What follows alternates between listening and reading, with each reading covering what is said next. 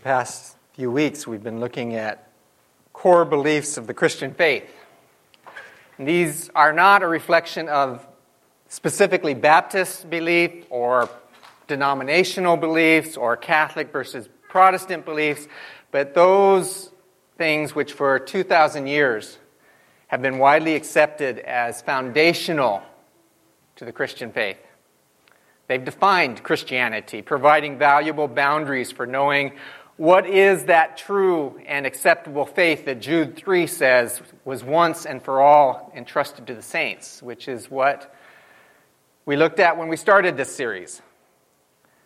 Despite attempts to broaden definitions and become more inclusive, to deny, disregard, or teach contrary to these fundamental beliefs has always been considered going outside the bounds of Christianity and become something else, a different gospel that Paul talks about. And for those who say that all that matters is love, I would say that yes, God is love, Scripture says, and Jesus said all the commands are summed up in loving God and loving your neighbor. But love is greater than acceptance or tolerance or open-mindedness. Can you really love someone you don't know? Or an image of someone you have created in your own mind based on what you want them to be like? But loving merely an image of something is idolatry, not love. God wants to be known and loved for who He really is, not some image or idol we set up in our hearts based upon our own desires. So how do we know what God is like? We know because He's revealed Himself through creation, His people, and most notably through His Son, Jesus. And the record of this is contained in God's Word, the Bible, or as Psalm 119 says, which is a lamp unto our feet and a light for our path. So in week 2, we looked at God's Word. Because again, as Psalm 119 says, it's the opening of His Word that gives light and gives understanding to the simple. So with the Bible as our foundation, and the Apostles' Creed as a guide in weeks 3, 4, and 5, we looked at God Himself as He exists as Father, Son, and Holy Spirit. As the Creed states, I believe in God the Father Almighty, creator of heaven and earth. I believe in Jesus Christ, His only Son, who is our Lord. And I believe in the Holy Spirit. But while belief in God, belief in Jesus and the Spirit may vary widely among different faiths, wars have even been waged over them, there are many people who don't take issue with any of these. Their issue is with the next statements in the Apostles' Creed. I believe in the holy, universal, or Christian church and in the communion of the saints. Because the sad reality is the difficulty many have today is not with Jesus, it's not with God, or the idea of the Trinity. It's the church and believers. Why don't we look and act more like what the Bible describes? And to be honest, our history has not always been a noble one. There are plenty of things people can point to in the past to say, that's why I don't believe in the church. Many having given up on it and saying things like the title of the book puts it, I like Jesus, but I don't like the church. And then putting a bumper sticker on our car that says, God save me for your followers. It would be so much easier to believe in the church if it acted more like it's supposed to, wouldn't it? The saints have always proven to be all too human. But it's confirmation that all have sinned and fallen short of the glory of God, and we're no different. And therefore, we're all in need of God's saving grace. In a Christianity Today article, David Neff wrote, of friends who were becoming really discouraged about what they saw going on in their church and other churches, and they asked him, church, who needs it?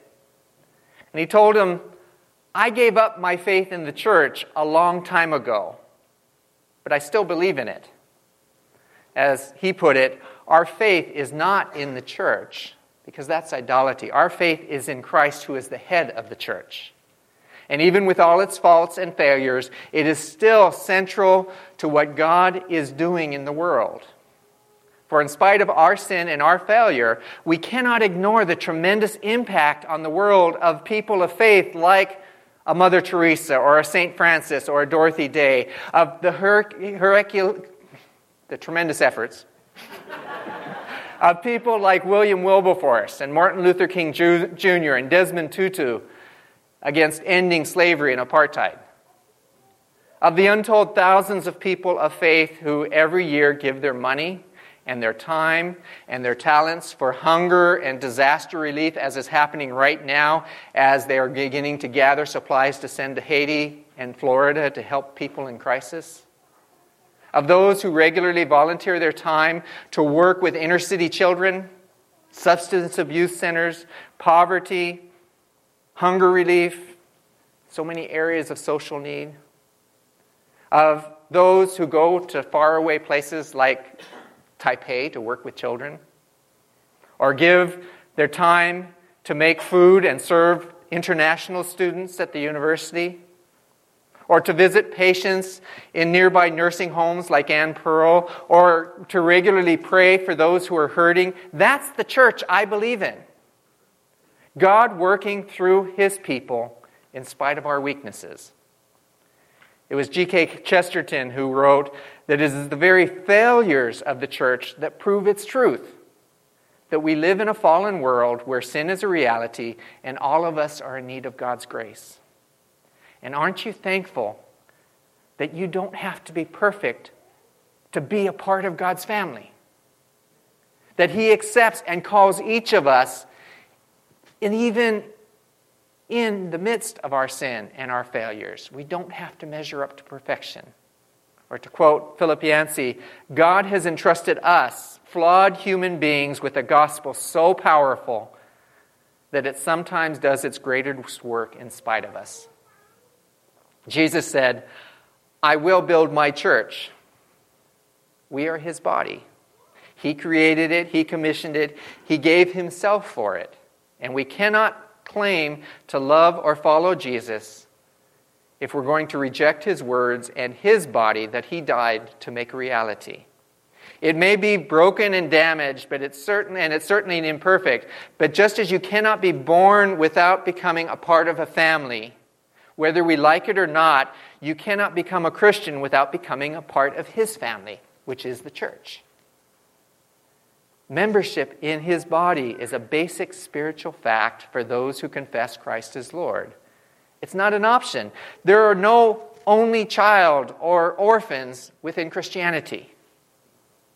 And as is true of any family, just because we come to Christ doesn't mean we're always going to be nice people, surrounded by nice people, that we're always going to get along, that we don't have a cantankerous uncle in our midst or someone hard to get along with or lose our temper or say things we regret.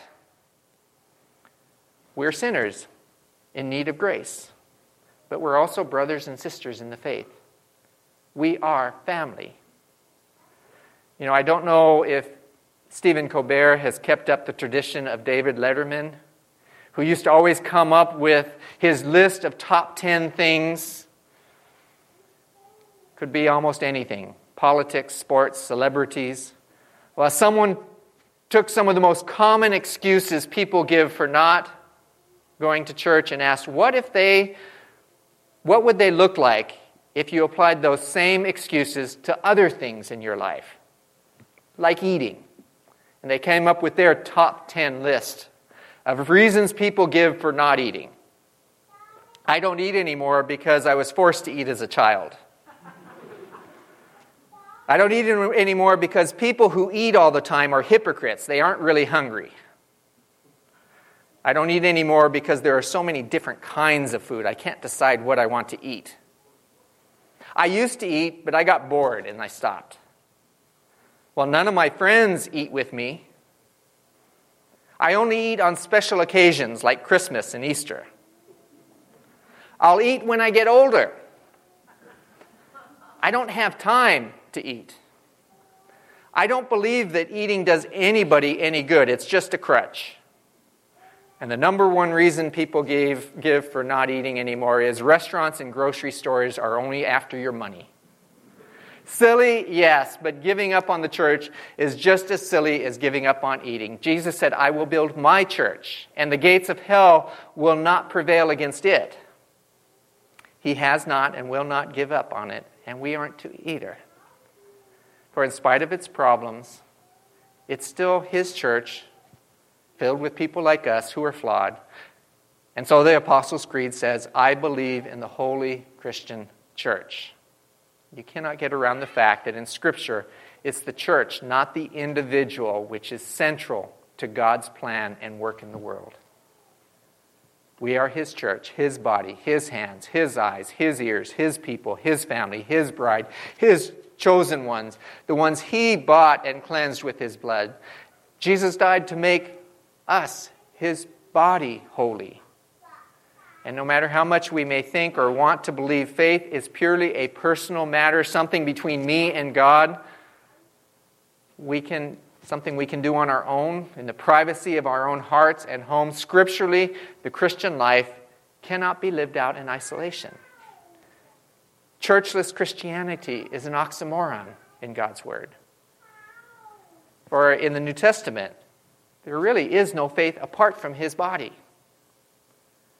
But a body is more than simply a collection of parts.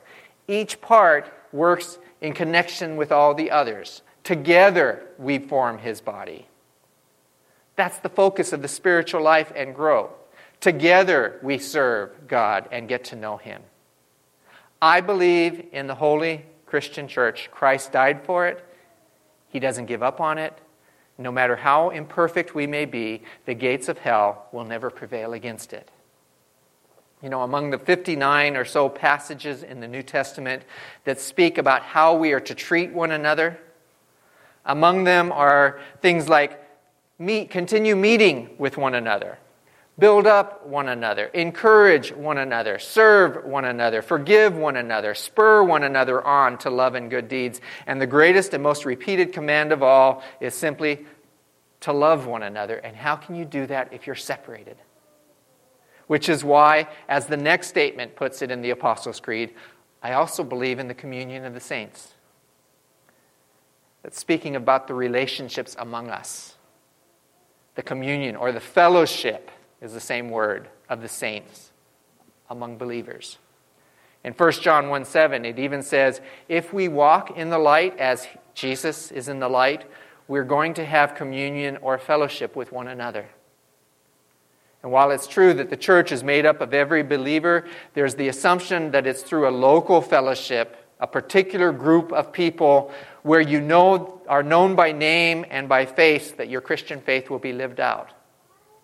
Highly regarded leader John Stott once asked, how do you believe in a God that you cannot see?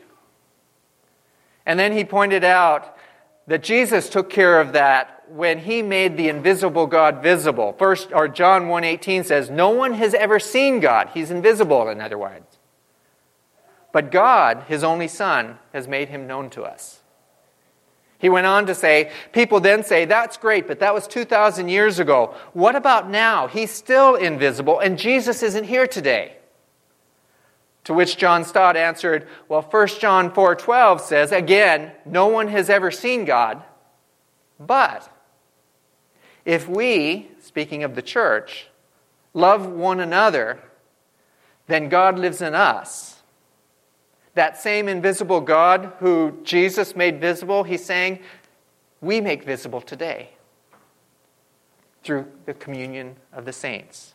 An awesome thought. You and I, in community, make the invisible God visible. I believe, it says, in the community of the saints. The communion of the saints. And communion is about community, which is what the church is to be. People bound together by one Lord, one faith, one baptism, one God and Father of all, who is over all and through all and in all, as Ephesians talks about, offering mutual support and encouragement, no matter what differences we may have culturally or educationally or ethnically or upbringing, Democrat, Republican, politically liberal or conservative, what part of the country we come from, even minor doctrinal differences such as our view on things like baptism or the role of women or church polity or tongues and the like, may be important, but they're not grounds for division. In Christ, we are one body. And Paul even pointed out that one of the greatest causes for division in the ancient world, the division between Jew and Gentile, Christ, he said, destroyed that barrier, that dividing wall hostility. Whatever differences there may be, we become one in Christ. That's the communion of the saints.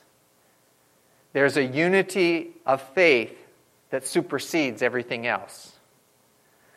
And it's the church in community and in fellowship that is to be a foreshadowing of the world to come. In his book, Life Sentence, Charles Colson, who was known as President Nixon's hatchet man, who went on to find the Lord in prison as he served for the Watergate scandal, wrote about the communion of the saints and how radical it really is by the world standards. In writing, he spoke of a gathering he was a part of in which he said, "What a strange collection of people we were. The one-time Nixon loyalist, Charles Colson, a recovered alcoholic and liberal Democratic senator from Iowa, Senator Hughes, a member of the Black Panther Party and avowed Marxist revolutionary out on bail, Eldridge Cleaver, and an ex-Ku Klux Klan terrorist doing 35 years in prison named Tommy Torrance. It's an impossible gathering in the world's eyes, but there we were, gathered together for dinner and to pray and to embrace and to weep with one another." That's the community and the communion of the saints, where our differences fade to irrelevancy because of what we shared in the Lord. That's what Paul was talking about when he said, "You are all," in Galatians 3, "sons and daughters of God through faith in Christ Jesus. For all of you who were baptized into Christ have clothed yourself with Christ, and now there is neither Jew nor Greek, slave nor free, male nor female, for you are all one in Christ Jesus." In Colossians 3, he says again, "Here, in the body of Christ, the communion of the saints, there is no Greek or Jew, circumcised or uncircumcised, barbarian, Scythian, slave or free, but Christ is all and is in all. Therefore, as God's chosen people, holy and dearly loved, clothe yourself," these are all community terms, "clothe yourself with compassion and kindness and humility and gentleness and patience, and bear with each other and forgive whatever grievances you may have against one another. Forgive as the Lord forgave you, and over all these virtues put on love, which binds them all together in perfect unity." I believe in the communion of the saints because it's about relationship. It's not to be mistaken for mere cordiality or courtesy or sociability. That's no different than the Kiwanis or a neighborhood potluck. It's not specifically Christian. There's something more. An elderly woman once walked into a local church, and she was met at the door by a very friendly and helpful usher who helped her up the flight of steps and asked her, "Where would you like to sit?" "I'd like to sit in the front row, please," she answered. Quietly, he said, "You really don't want to do that. The pastor is really boring." "Do you happen to know who I am?" she asked. "No, I'm the pastor's mother." "Do you happen to know who I am, ma'am?" "No." "Good." He turned around and left. Church should be a place where we are known and where we know one another by name. That's why the image of family for me is central to what the church is. Not what purpose-driven or seeker-sensitive or program-driven or one of any number of other models that are out there today that have great value. But family, because family is where you're known and where you know, where you cannot be anonymous. where you cannot slide in and out without people noticing. You cannot get lost in a crowd, where you never see the same person 2 weeks in a row and then wonder, well, what's wrong with the church when I'm hurting and no one knows? Anonymity is not an option in the communion of the saints. Churches take all kinds of shapes and sizes, but ultimately, family is the primary metaphor, I think, in Scripture for God's household. You cannot expect a brother or sister to come alongside of you and bear one another's burdens, provide strength for those who are hurting in difficult times, unless you're aware of them, unless you're willing to be open. Howard Snyder, who is professor of history and theology of mission at Asbury Theological Seminary, pointed out 3 important elements to Christian community. He said, it's important to note that in all those almost 60 one another passages in the New Testament, almost all of them imply behavior, not attitude. To which he says the New Testament writers are far less concerned with how believers feel about each other than they are with their actions, how they live together in community and treat one another. Then he said it also implies a social context. People are in relationship with one another. They don't live in isolation. And then he says, lastly, nearly all of them are imperatives. They're instructions about actual behavior, not abstract spiritual truths to meditate on or talk about just in Bible study. Love one another isn't primarily an attitude. It's something we do and we show. Community is not a commodity. It's not just an experience, something that happens to us. And so, in community, like in any family, someone may disappoint us. They may not live up to our standards. We may sometimes be hurt. There may be abuses at times. There's so much more that goes on in families, and yet we still are family. And it's no more or less than what you and I make it. The communion of the saints is dependent on what we're willing to invest in it. As one writer said, it's hard to imagine a more depressing place than a room with a few hundred people who showed up expecting community to happen to them. It happens when we pursue Christ and His love and work with each other. I think I've read this before several years ago, but it's great, from Bill and Gloria Gaither. It said, God has always had a people who believe by faith, who trust and obey His word, a people whose God is the Lord. Many foolish conqueror has made the mistake of thinking that because he had forced the church of Jesus Christ out of sight, he had stilled its voice and snuffed out its life. But God has always had a people. He has always had a people who believe His word, a people whose God is the Lord. The powerful current of a rushing river is not diminished because it's forced to flow underground. The purest water is the stream that bursts crystal clear into the sunlight after it has forced its way through solid rock. There have been charlatans like Simon the magician who sought to barter on the open market that power which cannot be bought or sold. But God has always had a people, men and women who could not be bought and who were beyond purchase. God has always had a people who believe by faith. There have been times of affluence and prosperity when the church's message has been diluted into oblivion by those who sought to make it socially attractive, neatly organized, and financially profitable. It has been gold-plated, draped in purple, and encrusted with jewels. It has been misrepresented, ridiculed, lauded, and scorned. These followers of Jesus Christ have been according to the whim of the times, elevated as sacred leaders and martyred as heretics. Yet through it all, there marches on that powerful army of the meek, God's chosen people who cannot be bought, flattered, murdered, or stilled. On through the ages they march. God has always had a people, the church, God's church triumphant. God has always had a people who believe by faith, who trust and believe in His word, a people whose God is the Lord. God has always had a people. And while many may be skeptical and seem to have given up on it, as the Apostles' Creed says, I believe in the holy Christian church and the communion of the saints. And as a final thought, let me close with this. For safety's sake, don't ride in automobiles because they cause 20% of all fatal accidents. Do not stay at home because 17% of all accidents occur in the home. Don't walk on the streets or sidewalks because 14% of all accidents happen to pedestrians. Certainly don't travel by air, rail, or water. 16% of all accidents happen there. Only 0.001% of all deaths occur in worship services at church. And these are related to previous physical disorders.